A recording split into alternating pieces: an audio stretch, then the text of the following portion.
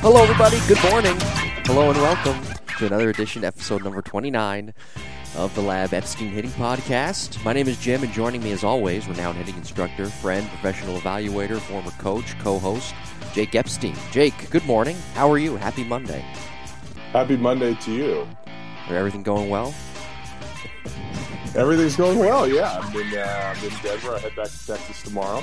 So it's I timed it right. The weather in Colorado's been like in the 70s for the last week. I think it's going to snow tomorrow. So I'm sneaking out just in time. Yeah. We've gotten great feedback just based off the numbers I saw from last week's episode talking about the Cubs and their World Series victory, Game 7. Be sure to check that out in the archives. It was a great look back 4 years ago to a special moment, certainly in baseball history. Let's do some inventory, though, from last week's show before we get into today's topic. I was actually perusing MLBTradeRumors.com this week, and they had a write-up about... One of my favorite sites. Yes, every day I check it. And they had a write-up about potential landing spots for Kris Bryant. We discussed him in length in last week's episode, showcasing that Cubs win in Game 7 in the Fall Classic. Mm-hmm.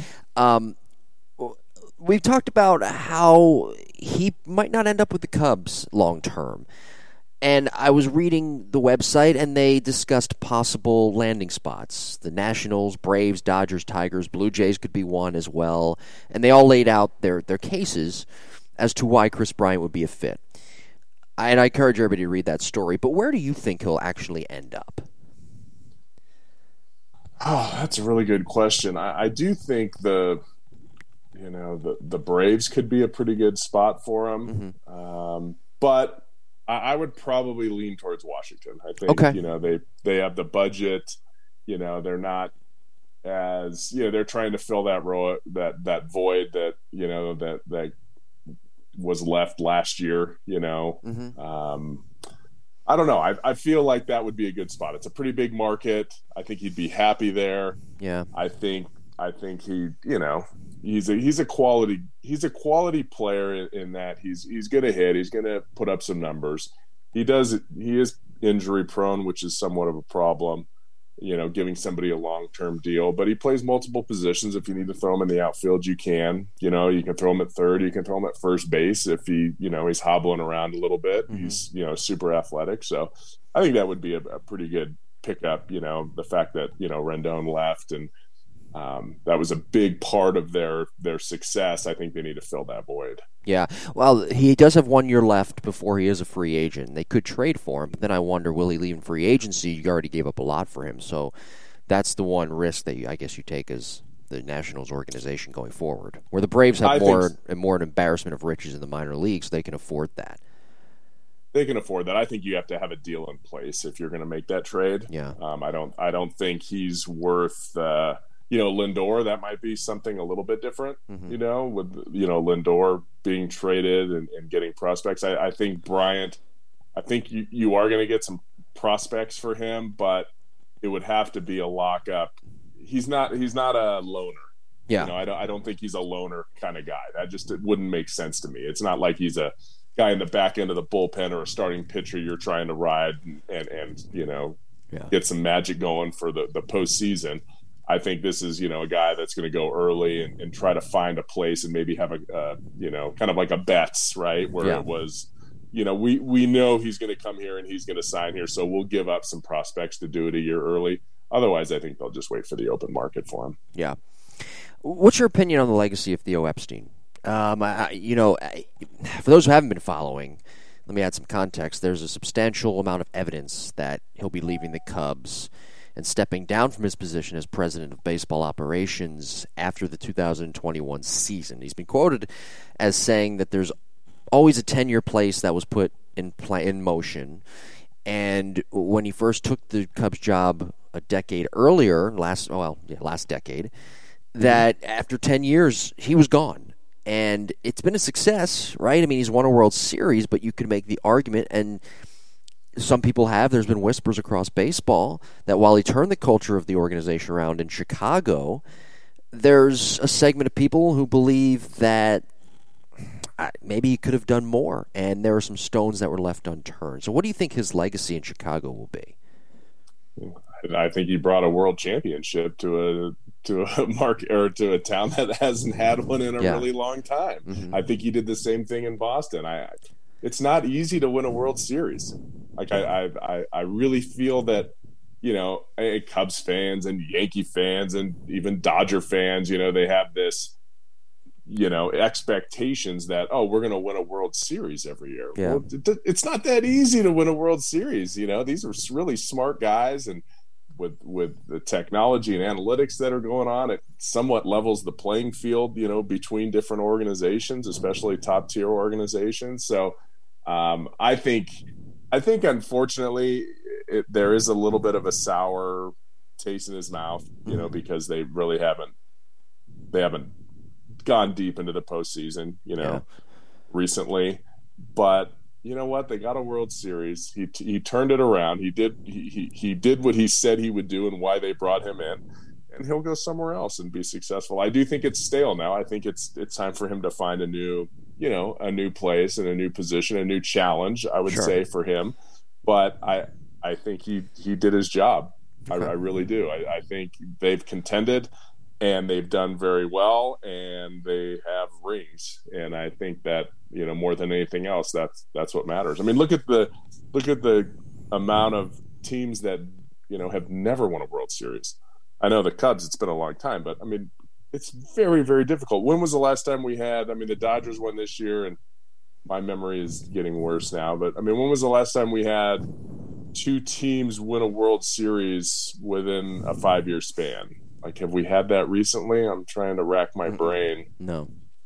I mean, we had the Red Sox, maybe. They beat the Rockies and then for their second World Series, right? Well, that was 2007, 2013, so there was a 5-year period there. Okay. And 6-year period. And then in 2018, that's a 5-year period. But they're also they're different we had the Giants, right? The Giants won it every other year for a while, but it's just not happening lately. Yeah. The last 5 years we're not seeing that. So I think obviously our DNA test probably crossed paths somewhere, me and Theo on 23andMe. Maybe. So I'm never going to say anything bad about and I mean, there's one Epstein that I would probably prefer was, not mentioned in any of the history books, but he's no longer with us. Yes. We try to keep our distance from that guy, that last name. Yikes. Theo's all right. I hope people know who we're talking about. I won't say the name, but I hope people know who you're talking about. They arguably had the worst World Series hangover, though, of any team that won a championship in the last 10 years. That was in 2017 I'm talking about. I mean, they underperformed so drastically.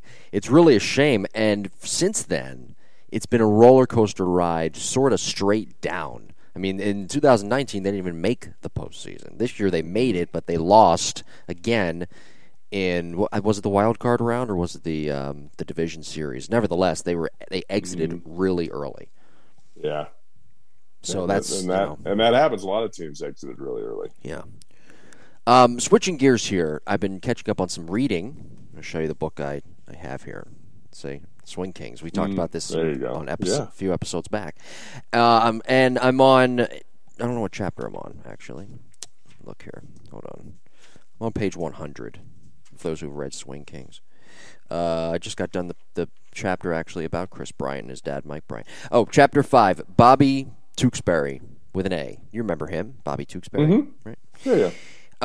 So I was reading something here, and it brought to light a drill that was being taught, and to a kid named Chris Colabello. He played in... You know who I'm talking about? Okay, good. He played in independent ball, and he worked with Bobby Tewksbury with an A, not the Bobby Tewksbury you may be thinking of, but Bobby Tewksbury with an A. Yeah, he's a hitting coach back east. Right? Yes. So anyway, school in the Northeast. Yeah. So anyway, I have an excerpt here I want to read to you, and this drill reminds me of something you taught me many, many years ago, and I think you still teach your students this. He taught the humming drill, It was a humming drill. It was kind of a mental cue. And it was basically to keep the swing, correct me if I'm wrong here, but it was basically to keep the swing going and not to stop. So this is what it says. So the pitcher delivered the first pitch, a cutter. Colabello hummed quietly but loud enough for the catcher to hear him. Thwack.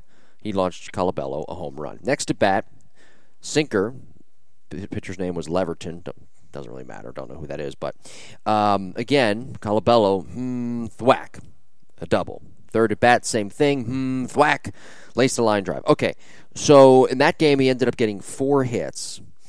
That thwack or humming, A-Rod's talked about it too.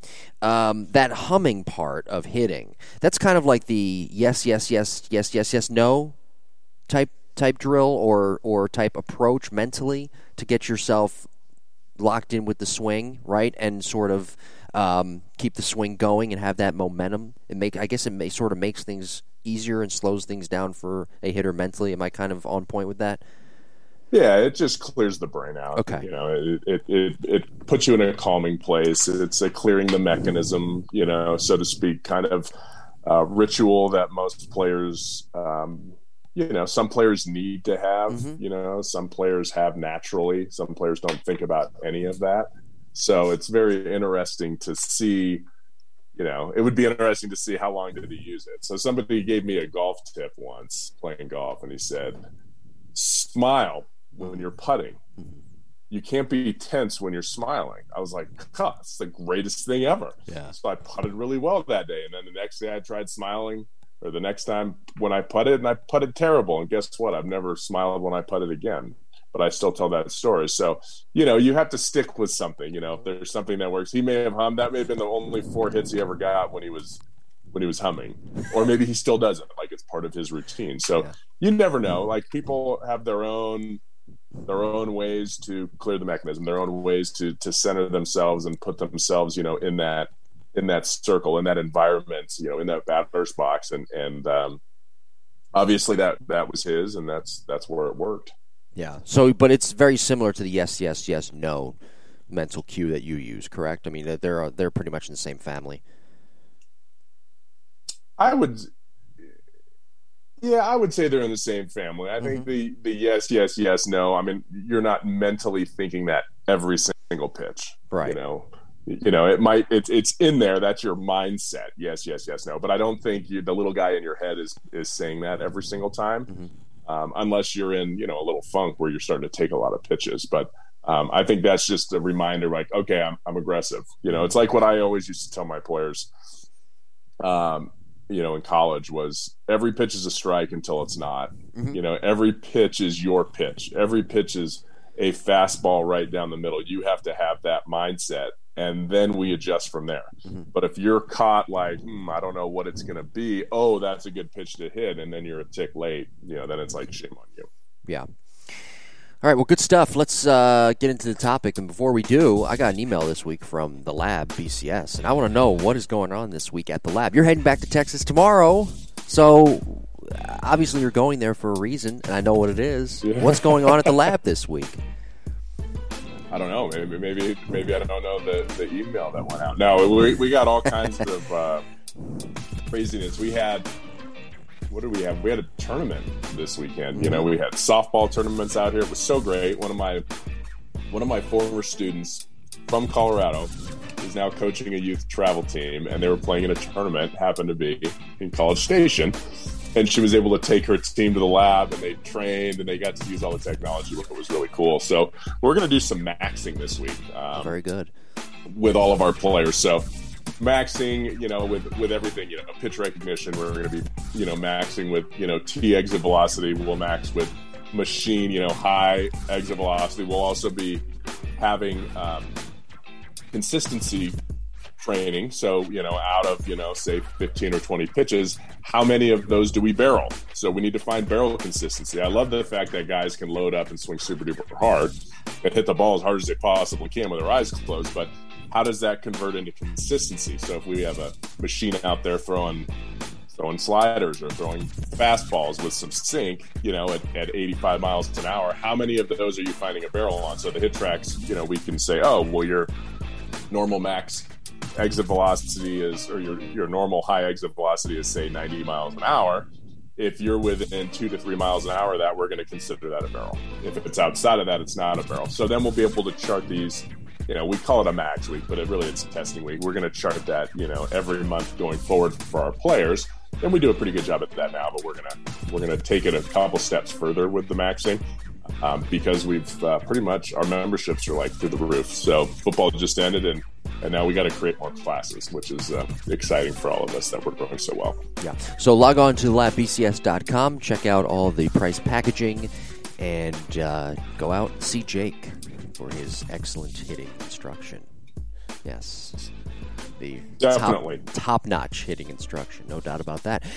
Be sure to like and subscribe to the podcast as well. Find us on social media. New episodes every Monday at 9 a.m. at Jim Tara at Epstein Hitting on Twitter and Instagram. And email us your questions, concerns, topic ideas, jimbopodcast21@gmail.com, jimbopodcast21@gmail.com. And check out our YouTube page, The Lab Epstein Hitting Podcast, with full archived episodes and some clips from previous episodes. Okay, let's get into today's topic, episode number 29, talking about different approaches in different types of counts. And I want to pull up a picture here on my computer, and I want to share it with you, Ep, and everybody else. These numbers are from 2016, a split for each count. So first pitch, batters hit on average at the major league level. In 2016, 347, 1-0 count, 356, 2-0 count, 346, 3-0 count, 385, 0-1 count, 320, 1-1 count, 334, 2-1 count, 337, 3-1 count, 369. I guess those numbers aren't really too surprising. I'm a little bit surprised by the 1-1 count. Although, no, I'm actually really not that surprised. 0-1 count, yes, a little bit, but 1-1 not so much. 0-2 count, 150. 1-2 count, 165. 2-2 count, 179. Full count, I'm a little bit surprised by this, 212. What numbers? I know I rattled off a lot of numbers there. Are you surprised by the full count number, though, 212? I thought that'd be a little bit higher. And are you surprised by any other number? I mean, maybe the 0-1 count maybe is a little surprising, but nonetheless. 0-1 count's definitely surprising to me. Yeah. I would think that would be a lot lower. Mm-hmm. The full count is surprising as well. Yeah. But it's not surprising in the fact that pitchers give in a lot more. Mm-hmm. They're not throwing 3-2 fastballs anymore. Yeah. So to me, that's not they're not using that as a hit. That's not an advantageous hitter's count anymore. It's still a 2-strike count. Yeah. So I would say, what was the difference between 2-2 and 3-2? So the 2-2 count, let me pull that back up. The 2-2 count was 179. 1-2 count 165, okay. 2-2 179, full count 212. Yeah. So not, there's still what? It's still better at 3-2 than it is at 2-2, but it's not like a 2-1 count or a 2-0 count. So that's surprising to me. Those averages are actually a lot higher. Yeah. All the way around, even in advantageous counts, than I would have thought. So what it tells me is when you have 2 strikes, you're getting hammered. Right? Yes. 2 strike counts are very low to offset, counts where you're advantageous. So to me as a hitter, you have to know yourself that, don't get to 2 strikes. Right. What's the best way? And that's what comes into, what's the right philosophy, right? We talked about this, may have been last week or so, but, do we get this pitcher deep into the count? Do we get this pitcher deep into the game? Well, pitchers don't throw more than like 6 innings anymore, right? So a lot of times they throw 4 or 5 innings. So getting his pitch count up isn't going to do you any good. That's not really where the game is right now. It was, maybe 4 or 5 years ago and before that. So now it's like, okay, do we attack this guy earlier in the count? Mm-hmm. Like we know we got to get him early. And is that the mindset? Is that the approach heading into that game?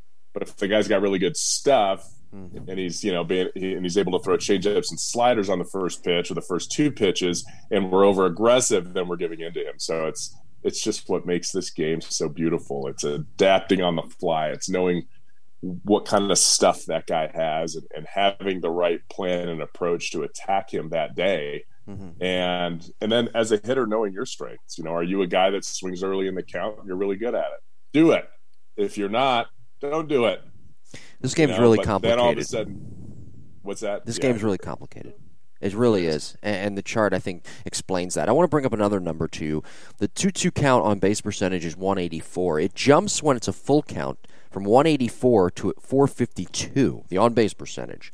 The slugging jumps from 280 when it's 2-2 count to 361 with a full count.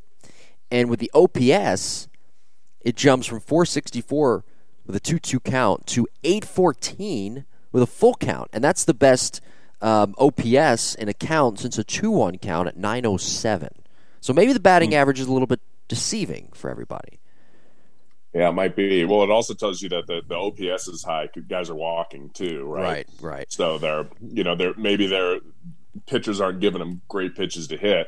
So maybe it's one way or the other. There's either a guy challenging them with a fastball, or they're trying to throw an out pitch, 3-2, right? And that could be situation based too, like it's first base open. Yeah. Is it early in the game? Yeah. Is it late in the game? Is it a blowout? Yeah. Is it not a blowout? So everything situation-wise could change. Like a 3-2 count when your team is losing by 4 runs. Okay. Yeah. Or you're up by 4 runs. Yeah. It doesn't really mean anything. Okay, I'm going to throw a fastball here. But in a tight game where the guy on deck is struggling, all of a sudden maybe you're going to throw a breaking pitch in that situation instead of a fastball. Yeah. It kind of goes back to the simple approach, though, with the batting averages being so high early in counts, to be aggressive early in the count and attack first and second pitches, correct? That is where I would lean. Yeah. But there's more to it, right? But there's a lot more elements to it than just kind of saying, okay, we're going to swing it, we're going to be as aggressive as we can early in the count. Yes, because you still have to make sure he's throwing strikes early in the count. Yeah. If he's flipping breaking balls early in the count that aren't hangers, or we're not in a position to hit that, then maybe don't do it. But I'll tell you what, if I'm a fastball hitter, I'm looking for a fastball early in the count. The first 2 or 3 pitches, I'm going to attack that thing. Yeah. And if it's a breaking ball, then hopefully I pick it up and I can abort that swing and not swing at it. Yeah, just kind of spin on it. I'm ready to hit. Those are going to be the best pitches I'm going to see against, like Walker Buehler. That would be a good kind of a template that he attacks guys early in the count. Remember, strikeout pitchers try to get ahead. Yeah. So guys that are trying to blow you away, they got to get ahead within the first couple pitches, and they're going to challenge you there. So this is where I guess the analytics and data, though, really comes into play, where it's certain things telling you and kind of shaping your approach as a hitter, as a club, offensively, to tell you maybe, hey, we got to be aggressive against this guy. And I guess it varies analytically from each pitcher, from Walker Buehler to a Clayton Kershaw, who has that. I don't know. I guess he has that propensity to throw a breaking ball, right? Early in counts. Where Walker Buehler, I watched a lot of him in the postseason. Not so much. He will pound that fastball, and he will throw you a fastball early in counts. So that's where the approach kind of changes. But maybe the common denominator is still to be aggressive, but just sort of have that approach of maybe looking for a different type of pitch, depending on who it is. Having selective aggressiveness, right? So with Buehler, you're aggressive on fastballs early in the count. Maybe with Kershaw likes to finish a lot with that cutter, right? He likes to throw that cutter later in there and jam you, So maybe with him, you look for changeups or curveballs earlier in the count. Again, I don't study his data, so I don't know, but those are the kind of things that you need to look for as a hitter. Like sometimes within the first 3 pitches, I'm going to get a hanger. Yeah. Like he's going to throw a breaking pitch to try to fool me. I'm going to sit on that breaking pitch because I know I'm going to get it within the first 3 pitches. Yeah. And maybe that's your mindset. Like you're attacking. That is a high powered infrared scope. Yeah. It's not a broad, from 1,000 yards, right? This is not a broad, I'm going to hit a fastball. It's like, I know I'm going to get, every time I face him, I know I'm going to get a breaking ball early in the count. I'm going to look for that thing to whatever, pop, whatever his arm action is, if it's different, I can pick it up. I know I see that breaking ball. I'm going to sit on it. If he throws anything else, I'm going to take it. But when he throws me that breaking ball, I'm going to be right on it. Yeah. So then basically the pitch selection part is having that plan, knowing if I get that pitch, I'm not going to miss it. And that's I'm not going to miss it. Yeah. And maybe the count's 0-1. Maybe he throws a fastball on the first pitch. Great, 0-1. Yeah. And then maybe the next pitch is, a cutter in, right? And then the third pitch there is that curveball, right? Yeah. Like, I know I'm going to get it. I'm not going to change. I'm not going to waver. This is my plan. And a lot of times that's hard to trust. A lot of times you just start changing that. Oh, maybe he'll throw me this here. Maybe he'll throw me that here. But if you have a plan and you're comfortable with it, then stick to it. Your first at bat. That things may change as the situation of the game unfolds. Yeah. Maybe how you got pitched your first time up. Now all of a sudden I'm going to make adjustments, or maybe all of a sudden we're going to tie game in the 7th inning. Okay, well that might change, what I'm trying to do here. Maybe I'm trying to move a runner over. There's so many different scenarios to change your approach as a hitter within a game that you have to be smart. You just can't get in the box and expect to hit. Yeah. You've talked earlier on previous episodes about how you would tell your hitters in college about a certain approach, give them some ideas, and they would just take the pitch that they were supposed to swing at. It can be very you've mentioned it before, and it seems like it can be very frustrating to get guys to understand. You got to not let this pitch go. You got to get this pitch and not let it get by you. And if you do that, if you let that pitch get by, that changes everything, the whole approach, because now you're maybe in the hole 0-1 when you should have attacked that pitch, correct? It's going to definitely affect what's going to happen after, right? Yeah. Now, do you still sit on it? Certain people can still be like, okay, that was just one pitch. Yeah. I'm still going to throw me another one, right? Or, maybe he's going to try to sneak a fastball here. But yes, you can't get frustrated when that happens. As a coach, you get frustrated when that happens. The old saying goes, you can lead them to water, right? But you can't make them drink. And players will learn with experience, and they'll learn as they get older. Hopefully they get older and keep playing, right? And they'll eventually learn and be like, oh, that old crusty son of a gun, he was right. Yeah. Like, I shouldn't have, I could have been, great at that time. But that's where hitting coaches, we talked about experience, right? And having that wisdom, that's where a lot of the big league hitting coaches are so great, because they have that approach. They have that mental side of what is that pitcher trying to do. They have a feel for the game that a stat rat or somebody chasing analytics numbers, they won't have that. They'll have other very good qualities, but they may not have that in-game wisdom or feel for the game that, those guys that, have 3,000 at bats under their belts in the big leagues, might have. Yeah. Okay. Let's shift gears here. 0-2 count. And a guy has this is your first or second at bat against a starter, and a guy has 4 different pitches that he can throw over for any time. I guess add more context. We'll just say it's high-level Division I for now, and then we can maybe move on to the pro side. But high-level Division I SEC pitcher, he's got at least 3 pitches he can throw any point in the count, and a 4th pitch that he's developing, but it's still pretty nasty for the collegiate level. You're down the count 0-2. What's the approach there? What are you looking for? How do you still give yourself a shot to beat this guy when the numbers say that there's a low probability you may do that? So we must be facing Vanderbilt. That sounds that's fair. Like somebody they would have. We'll go to Vanderbilt, or Georgia, where they got some arms. I would probably pretend like I had something in my contact lens. Okay. And then to try to break the inertia of that pitcher that got me 0-2. Yeah. Maybe step out a little bit, take a breath, maybe try to mess with him. Oh, my lens, I got some dirt in there. Okay, now, and maybe I'm thinking about what I need to do. So when I'm in defensive mode, again, it depends on the situation of the game, right? I mean, I got maybe the infield's back. There's runners on second and third, or all I got to do is put a ball in play. All I have to do is put a ball in play. Like a little ground ball is going to get a run in. Betts is on third. Who sets the record for the greatest jumps ever? Yes. From third, but God, is he so? Oh, is he instinctual and prepared? Anyway, I would usually look for the out pitch. Okay, so I'm looking for that slider. I'm looking for that curveball, which is going to be slower. Okay, so by it being slower, it's telling me I need to wait longer. Okay, so if I need to wait longer, I need to slow my rhythm down. That's the way we work on it when I'm training players. We're going to slow our rhythm down. Sure. And if he throws us 95 on the inside part of the plate, we're going to lose. Okay, but if he throws us that out pitch and we're letting everything travel a little bit more and we're kind of anticipating slower with break, we're going to have a better chance to hit that breaking pitch that is his out pitch. Or more importantly, we won't chase it. Because if we're looking for something that's a little bit slower and that's breaking, we're going to make sure it doesn't start out down. Because if it starts out down, it's going to be in the dirt. So we're looking for something to start out at our chest, and we're going to be able to hit it. Now, again, if we're looking for something that starts out at our chest, the guy throws 95-mile-an-hour fastball at our chest, we're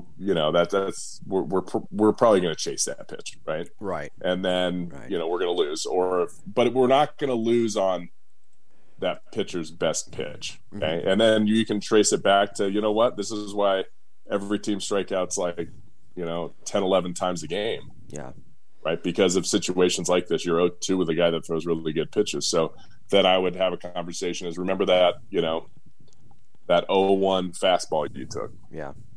That was the pitch you should have hit that at bat. Okay. Yeah. But yes, I'm in a defensive mode. I mean, for the most part, I'm in a defensive mode. Yeah. If there's runners on base that I can either move up or score. Now, if there's a runner on first and there's 2 outs, maybe I'm still looking for that slider, but I'm not looking to just put it in play. I'm looking to drive this thing in the gap with one swing and hopefully hit a double to drive that runner in from first. And if I fail, I make it out. But hitting a single there doesn't do us any good. Hitting a single with a runner on first. That brings up the next guy, but this pitcher's still a stud, right? So we saw it in the playoffs. You got to hit extra bases. You got to hit home runs. You got to get a walk and a double or a walk and a home run or a couple. You have to take advantage of that one pitch. So what I'm banking on there with a runner on first base and 2 outs is I'm looking for, even though I have 2 strikes, I'm still looking to drive a ball. And if I strike out, I strike out. But I'm looking to hit a double somewhere. I'm still looking for, probably that off-speed pitch. But I'm going to drive that thing into the opposite field gap. That's my mindset versus I'm just trying to put it in play. I'm letting it get super deep and I'm really defensive. Maybe I'm choking up. I'm not going to have that in a different situation. Right. No, have we lost? Seager might. I mean, you mentioned, though, like he chokes up on the bat, right? I mean, and you mentioned choking up on the bat there. Have we lost that, though? We've lost that art of situational hitting. Is that why maybe the game isn't as pleasurable for the viewer? But is that why we have so many strikeouts? There's a lot of questions that we can branch off to. But do you think we've launched that approach? Yeah, there's a. Yeah. I mean, if you look at, I would say the Dodgers were the best situational hitting team by far I saw all year. Yeah. I mean, really, they took bad swings with guys on third base and they scored runs with it. They had a lot of first to thirds. Yeah. They had doubles. They did hit home runs, of course, too. But the reason they put up big numbers, 4, 5, 6, 7, 8 runs was not all on home runs. It was because they scratched runs across too. Yeah. Or they put a 2-strike ball in play that snuck through a hole because of the shift, and then the next guy hit a home run. Where it seemed kind of like Tampa Bay hit a lot of solo home runs, right? They just, they were like 1 run at a time. They weren't able to put those big innings together because they weren't putting balls in play as much. Yeah. Maybe the Dodgers pitching was that good too. Well, the Dodgers, for the record, they hit the most home runs in 2020, 118 as a team, but they had the second most RBIs at 327. Okay, runs per game, most in Major League Baseball in 2020 after 60 games at 5.8.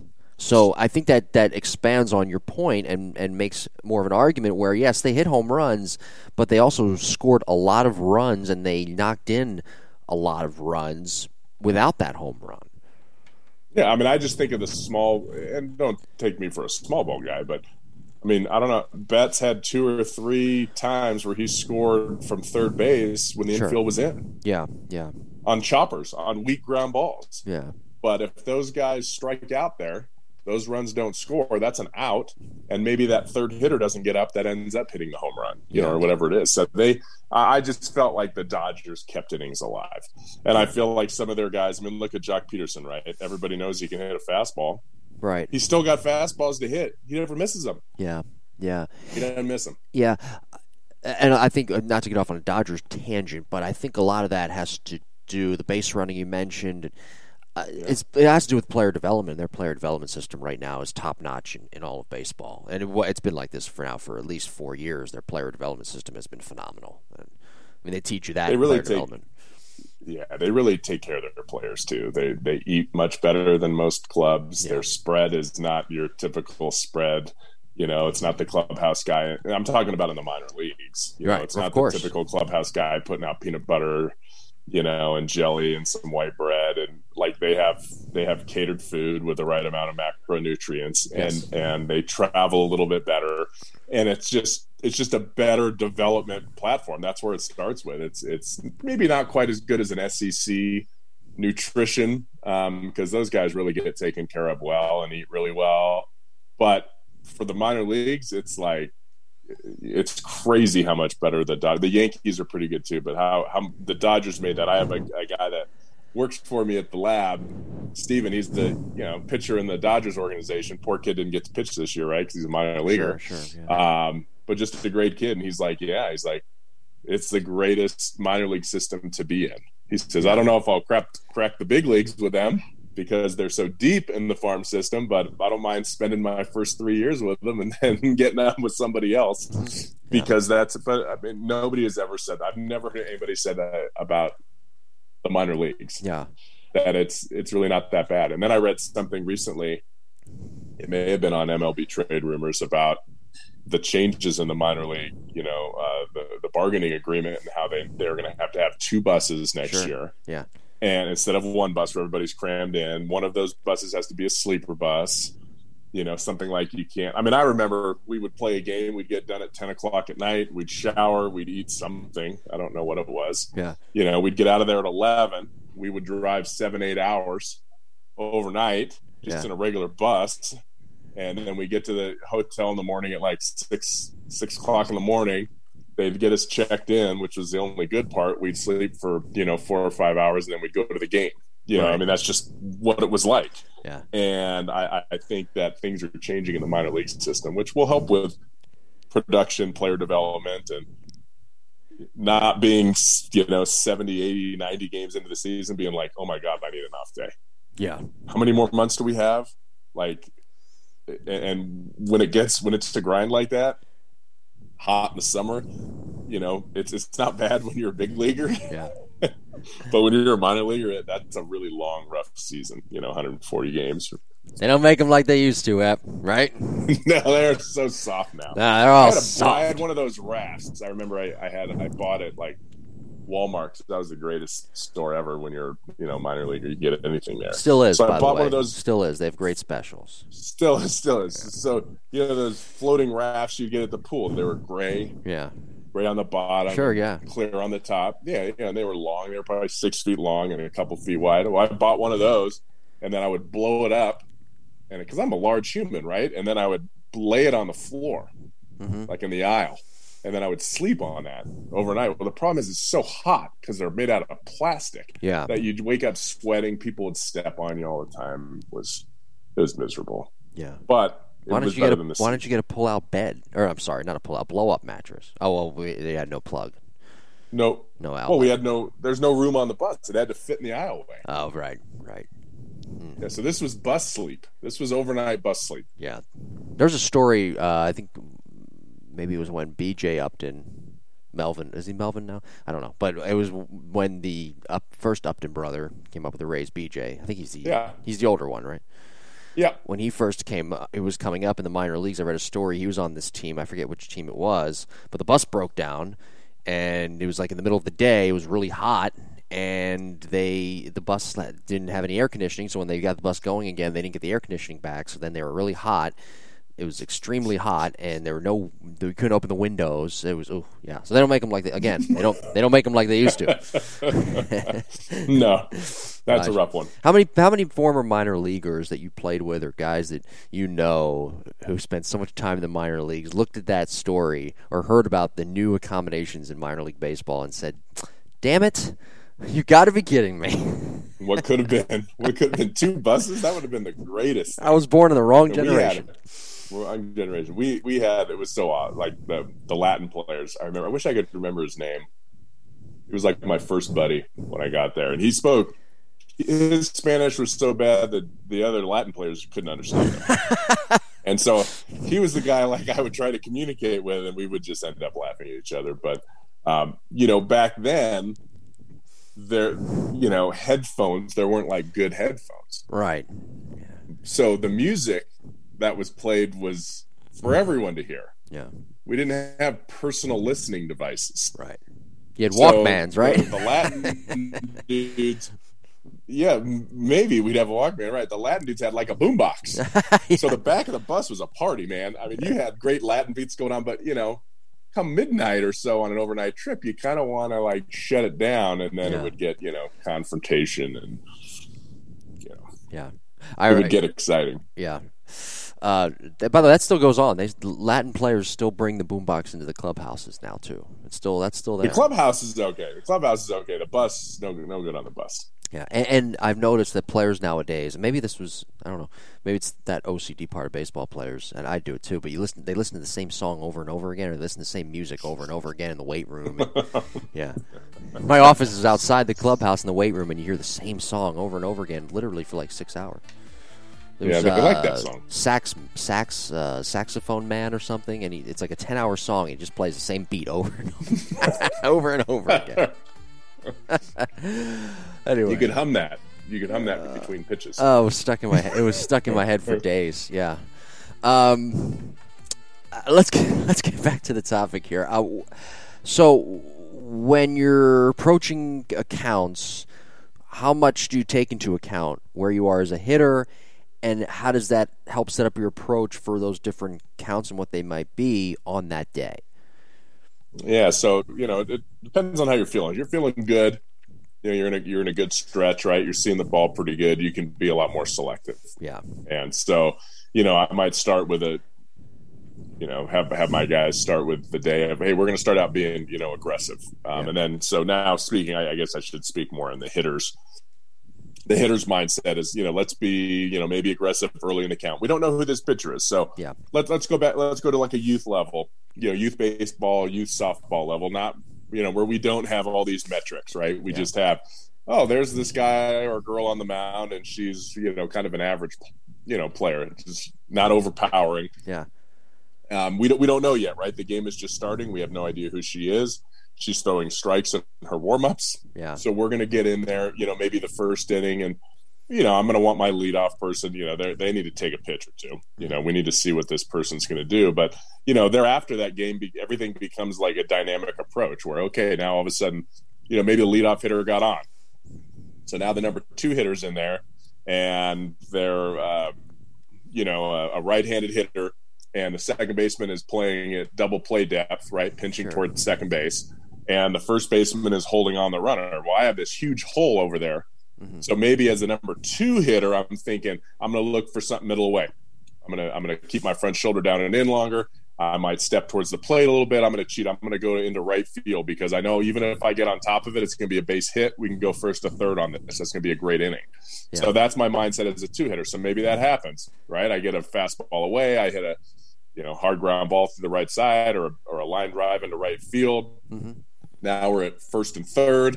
Now my number 3 hitter is up, and I'm like, okay, you need to drive something, right? I don't want anything defensive on the ground. I don't want you to hit into a double play. I know that a double play will get a run in, but we don't want to kill this inning, right? We got 2 runners on. So now I'm like, okay, I'm looking for something maybe up in the zone, right? I'm going to look for something up in the zone. I'm going to hit something, far. I'm going to try, because worst case scenario, now I get under it, and it's still a sac fly. So, that's the difference between one hitter to the next. One guy's looking for a ball middle away to shoot through the right side because he's a number 2 hitter. That's his job. Mm-hmm. A number 3 hitter's job is to drive in runs. They have to have that mindset. I'm going to get something out, up in the air and hopefully drive something into the gap. If it gets caught, at least we get a runner in. Yeah. Yeah. And we still have a runner at first, and the next guy can, maybe he'll steal second, or maybe that number 4 hitter's, going to, he can set up an inning with a double or a home run, if all works out well. So my dad used to tell this story about how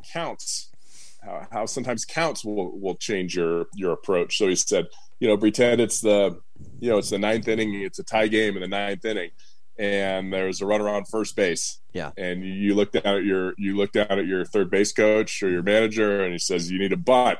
So you're like, okay, I'm going to bunt. I'm going to preset my bunt. I got to bunt it towards the first base side, run around first, third baseman's crashing. Maybe there's a wheel play, whatever.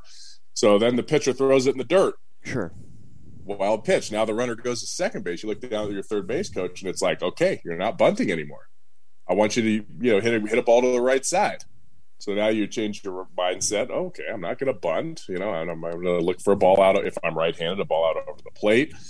Or if I don't have less than 2 strikes, I got to try to stay inside something and hit a ground ball. I got to play pepper with the second baseman. That's my job, right? Mm-hmm. So the pitcher comes set, and then he balks, right? So now all of a sudden, he hadn't even thrown a strike yet, right? So now all of a sudden, he goes to third base. You look down at your third base coach, and he's like, and the infield comes in. He's like, okay, all you need to do is hit a fly ball. Mm-hmm. So now I'm changing my mindset. Okay, again, now all I got to do is get a ball in the air. I got to maybe look for a pitch up, go look for the bottom half of the ball. So that's one scenario, one at bat where that hitter had, maybe 3 or 4 different thoughts depending on the situation that had changed around him. And that's why we have to be smart. We have to learn the game. We have to know the game. We have to watch games on TV.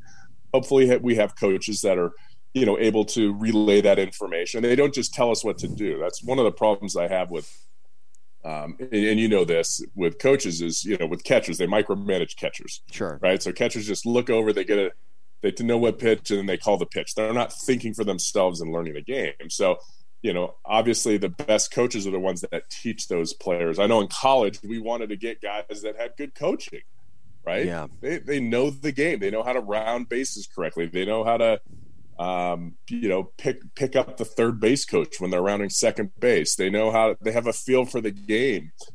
But a lot of times kids are just, showcase robots now, and they don't have a feel for how to play the game and how to, make the ball do different things. I only know how to make the ball go high and far. Mm-hmm. Okay, well, every situation doesn't call for that. We need to be a complete hitter. Yeah. So going back to what you were saying there for a second about when you're recruiting kids, when Mizzou was recruiting kids, you were looking for mm-hmm. those little things. Maybe not those more tangibles that stick out so much, but the little things that you may not have to teach, like picking up the third base coach or rounding bases more sharply so you can limit your steps and get to where you need to get to. There's so many parts. Yes. Yeah. I mean, what kind of teammate is this guy going to be? Right. I mean, we know what your stats are, right? Everybody knows what your stats are. Yeah. You go to a showcase and they chart all your stats. Great. Yeah. Okay. But what, how do you, what do you look like in the dugout? Are you talking to your other teammates? Yeah. Are you having fun with your other teammates? Do your other teammates respect you? Yeah. One of my favorite stories is about Jace Tingler, the current Padres manager, who's a buddy of mine. And when he was getting recruited, when Tim Jameson, when TJ was recruiting him, he's like, geez, who's this guy? He's 5'7", 5'8", and this is when he's in high school, right? So, I mean, Jace got pretty strong, but, he's probably 150 pounds. And he's this crappy guy. So anyway, it's at a showcase. Okay, so it's at a showcase. And it's the bottom of the ninth inning. And he lays down a 2-out bunt to score the runner from third base to win the game. Like, who bunts in a showcase? The showcase game, yeah. Nobody bunts in a showcase. Yeah. And TJ was like, I want that guy. That is the most selfless player I think I've ever seen. Yeah. I don't care if he may never play for me, but I want him on the roster because he's going to make people around him better. Yeah. And sure enough, he ended up being a really good, really great college player and made the most of his ability and size. So those are the kind of guys, again, you want, there are dudes out there, right? Oh, look at this guy. He's 6'3". He's 195 pounds in high school. He just hit that ball 450 feet. He throws 99 from the outfield. He runs the 6'8". Okay. I don't care if he's a prick. Let's get this guy on campus, right? I mean, he's a dude. Like, we need him, although he's probably going to get drafted anyway. So you have those guys, but you have a lot more of the other guys. To have a good college program, you have to find the right. It's like a general manager. Only you have these guys for 4 years. It's like a GM that's out there trying to find the right mix of personalities and talent college coaches have to do that too. And that's why you see a lot of great programs that, maybe, or big time programs, you never really see them flourish because they just have talent and a ton of talent and a ton of guys that are only going to be there 3 years, or they're going to drop out because they didn't start. It was their freshman year and they were the, macho man coming out of high school, and all of a sudden they're not as good as the junior college guy that got brought in because he's 2 years older or has more experience. And then he gets pissed off and he transfers out and he doesn't stick around. So you have to be very careful for that too, is you get all these guys with big egos that are really good, but not everybody's going to play their freshman year. You only got 9 starting spots. So it's a fun, it's a fun layout of people and personality and talents and finding the right formula to make everybody successful. And some college coaches are just excellent at plugging in all the right people, and then they stick with it, right? So, and then they have those people and everybody's comfortable.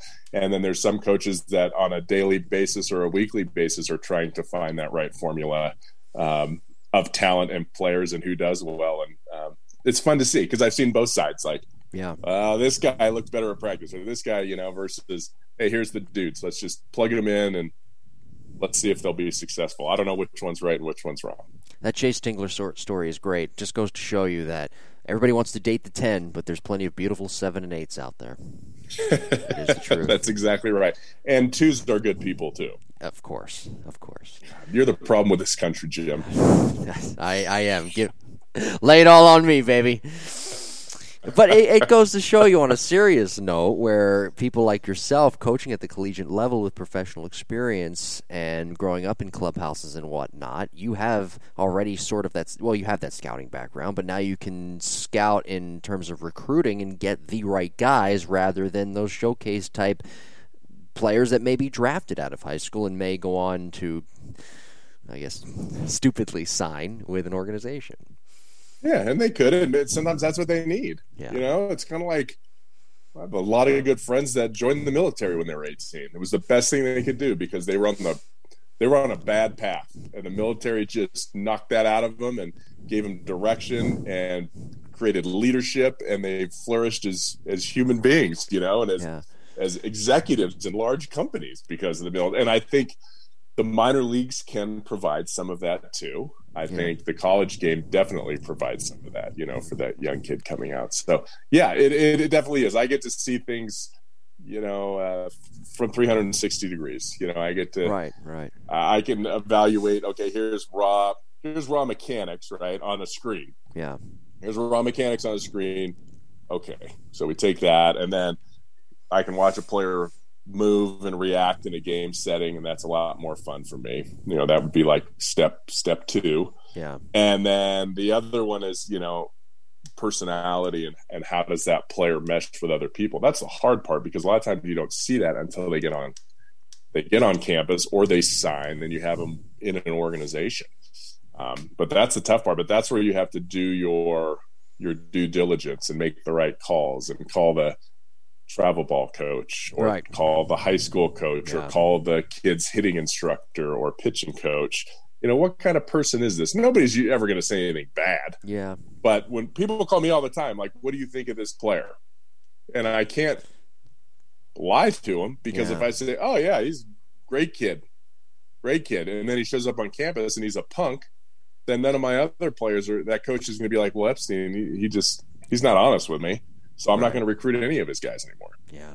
So, it's you have to be truthful. Like, this is the issue that may come up, great talent, but there is a hard-headedness here, a tendency to do this, or, most of the time you will have zero problems with this kid. Like, he's not going to get arrested. Yeah. He's not going to underage drink. He's not going to party all night. Like, he's a really good quality human being that's going to make people around him better because he works really hard. Those are my favorite goals. May not have the most talent, right? Doesn't have the highest exit velocity. But because he doesn't have the highest exit velocity, he works twice as hard as everybody else to compete to where he is today. And he's still going to hit balls over the fence, but he's going to scrap his way to doing that. And I think a lot of college coaches prefer players like that. Number one, they don't have to risk them signing out of high school. Right. Number two, kids always get bigger and stronger when they get to college. But that work ethic, that is really tough. Yeah. I mean, you can't make that. You know, I've seen lazy players that just kind of show up to practice. Yeah. And you try to motivate them to have them work extra, and then they'll do it for 1 or 2 days, and then that's it. It's just not in their DNA. Right. Yeah. You become a private investigator when you're recruiting. Kind of like scouting. Absolutely. You're kind of like scouting. You do. Yeah. Yes. Be sure to like and subscribe. Good stuff this week. Like and subscribe to the podcast. New episodes every Monday at 9 a.m. Check out our YouTube page, the Lab Epstein Hitting Podcast, social media at Jim Tara at Epstein Hitting, and our email address, jimbopodcast21@gmail.com, for any questions, concerns, or topic ideas. Let's get to a listener question. It comes to us via jimbopodcast21@gmail.com. It's from Joe in Orange County, New York. Joe says, Jim, great job with the podcasts. My question is for Jake. Do you teach, Jake, and or recommend a no-stride approach with 2 strikes as long as a hitter counter-rotates and has the front foot open at least 45 degrees and drops his heel? Again, that is from Joe in Orange County. Good question, Joe. Thank you very much. Reminds me of Orange County Choppers. I used to really like that show. Never watched that show. No. You never watched it? No. Oh, the dad and the son would always make fun of each other. It was like me and Big Mike all the time. Okay. I've never watched it. It's an old show. Anyway, maybe I'll do I YouTube teach it? I teach it on occasion. I typically don't teach it. Talking about the no stride approach, right? Not to say that this is right or wrong, but I teach it when someone has terrible timing, like they can't stride to save their life. Mm-hmm. So we just take the stride out, and he's exactly with right. 2 strikes or overall? Are you saying with overall, 2 strikes? Okay, overall. I'm talking about overall. Okay. Yeah. I usually don't change. From stride to no stride. Mm-hmm. Yeah, I mean, maybe if somebody's in a slump really bad and they needed just a different feel, I would do that. But I don't typically do that. You're either a no strider or a strider. Yeah, is kind of how I do it. Now, the reason is because it's different. Sure, it's different. It's like learning 2 golf swings. Do I do one where, turn my shoulders more, or do I do one where I turn my shoulders less and take more of a whatever? I don't really want 2 necessarily different feels. But again, that's at a higher level. If you're at a young level, maybe that's really easy. I will tell you that Mizzou implemented that recently, because I still talk to those guys regularly and have some players I still talk to. And it was rough the first year doing it, but they did notice a decrease in strikeouts this year, since they were back. They've been doing it in the fall. Okay. And I don't know if they do it with all players. They might just do it with, more of the table setter kind of guys. So okay. Personally, I don't teach that because I feel like we're, not that we're giving up, but we're not in control of our body if we have to do it. It's kind of like a last hurrah. I know I have 2 strikes. I'm going to strike out, so I better do a no stride to try to put it in play. And when I saw it in action, what happened was players ended up being really early. And with 2 strikes, that's the worst thing you can be early. And the reason they're early is because they're not taking a stride. Right. Yeah. So they're still reacting like I'm still moving at the same time. I still am loading into my back foot. But because I'm not picking up my foot, that takes time, and putting it down, I end up being quicker. So maybe that's good on pitches middle in. Is that a myth, though? I mean, is that kind of a myth that you're quicker that way? Or is it just kind of maybe to keep the head more still and shorten up? The myth is that you actually have less moving, or it's not a myth. The idea is you have less moving parts. Okay. Yeah. So there's less things to go wrong. But, if I'm waiting longer, I'm going to do something with my rhythm to wait longer. Yeah. So what happens is when we have 2 strikes, what do we usually do? We usually early run our front foot, right? Like that's what 2 strikes, we strike out, run our front foot, we get fooled by off-speed pitches. So now all of a sudden I'm doing something that's going to make me be quicker to the ball. All I got to do is drop my heel. Right. Sure. So now it's like, oh my God, I got to wait super, super, super long because I don't have my stride to slow me down. Now, vice versa, maybe a stride is jumpy. Yeah. And that's what makes people get fooled. So I think you can try it. There's nothing wrong with it. So don't, the question to me was, do you teach it or do you tell your kids to do that? And I don't. That's not, but some people do. It's just something that I choose not to do because I feel like it complicates things. I feel like I can take a really slow, easy stride, and not everybody can, with 2 strikes and still be defensive. Yeah. Versus just getting the foot down early, because I think it's hard to rep that out in games. We've been taking a stride so long, all of a sudden now we're going to take an early stride or something like that. Anyway, time will tell. I will say I watch big leaguers and copy them for the most part. I feel like you copy the best in the industry. And there are a couple guys that do get their foot down early. I can't think of them right now. Bo Bichette is one. Bo Bichette with is 2 one, strikes, yes. Yeah. Well, he doesn't stride. Yeah. He does the no stride approach. He does the no stride, yeah. With 2 so I like there's nothing wrong with it. It's I would say it's comfortable for the player. And on a personal note, I let's see. I started the year doing the no stride in college once because I worked on it all winter and did great. Was hotter than a pistol for about 20, 30 at bats. And then it wasn't comfortable. So then I went to a regular stride and then I got hot again. So you know what? Everybody has kind of their own idea, but the no stride is definitely not a bad thing. It's limiting in that you won't create as much energy and ground force, but I would say do what you want to do. If you're comfortable teaching that and your players are comfortable doing it, then do it. Yeah, teach its own. Well, we got a great month of November shows. On November 30th, we dive into proper winter training. On November 23rd, we'll present a mechanical breakdown series, and this one will be fun. We are dissecting the swing of Pete Rose on his birthday, which happens to be on November 23rd. I can't wait for that one. But next week, we circle back and revisit our Player Development Series, Volume 2, and we discuss contact points for different pitches in a variety of locations, plus contact points for different types of pitches. That is coming up next week. That'll be a fun one as well. Yeah, really good stuff. All those. I'm looking forward to Pete Rose, too. We've got a great November upcoming for the Lab Epstein Hitting Podcast. Did I miss anything today? We got to a lot. We were all over the place, but we... put it into context. I thought it was excellent, actually. And it did. That Pete Rose reminds me of a meme I saw that said, "If I know where you're going. Yes. AJ Hinch are allowed to manage again, then Pete Rose should be allowed in the Hall of Fame." Wait! Don't say anything. Wait! Hold on. Before you give your opinion, don't give it on this episode. Wait 2 weeks. No, I'm not going to give it on this episode. Wait 2 weeks. I thought that was a really fascinating meme. Yes. It was by Baseballer, I think. Yes. Well, 2 weeks. Give me 2 weeks. I'll forget by then anyway. No, I'll bring it up. I'll have it. You better write it. I'll have it on the format. 2 weeks. Okay. All right, that is next week. Next week, though, we're doing our Player Development Series, Volume 2, discussing contact points for different pitches in a variety of locations. Be sure to like and subscribe to the podcast. Thank you for listening, and we'll talk to you next week.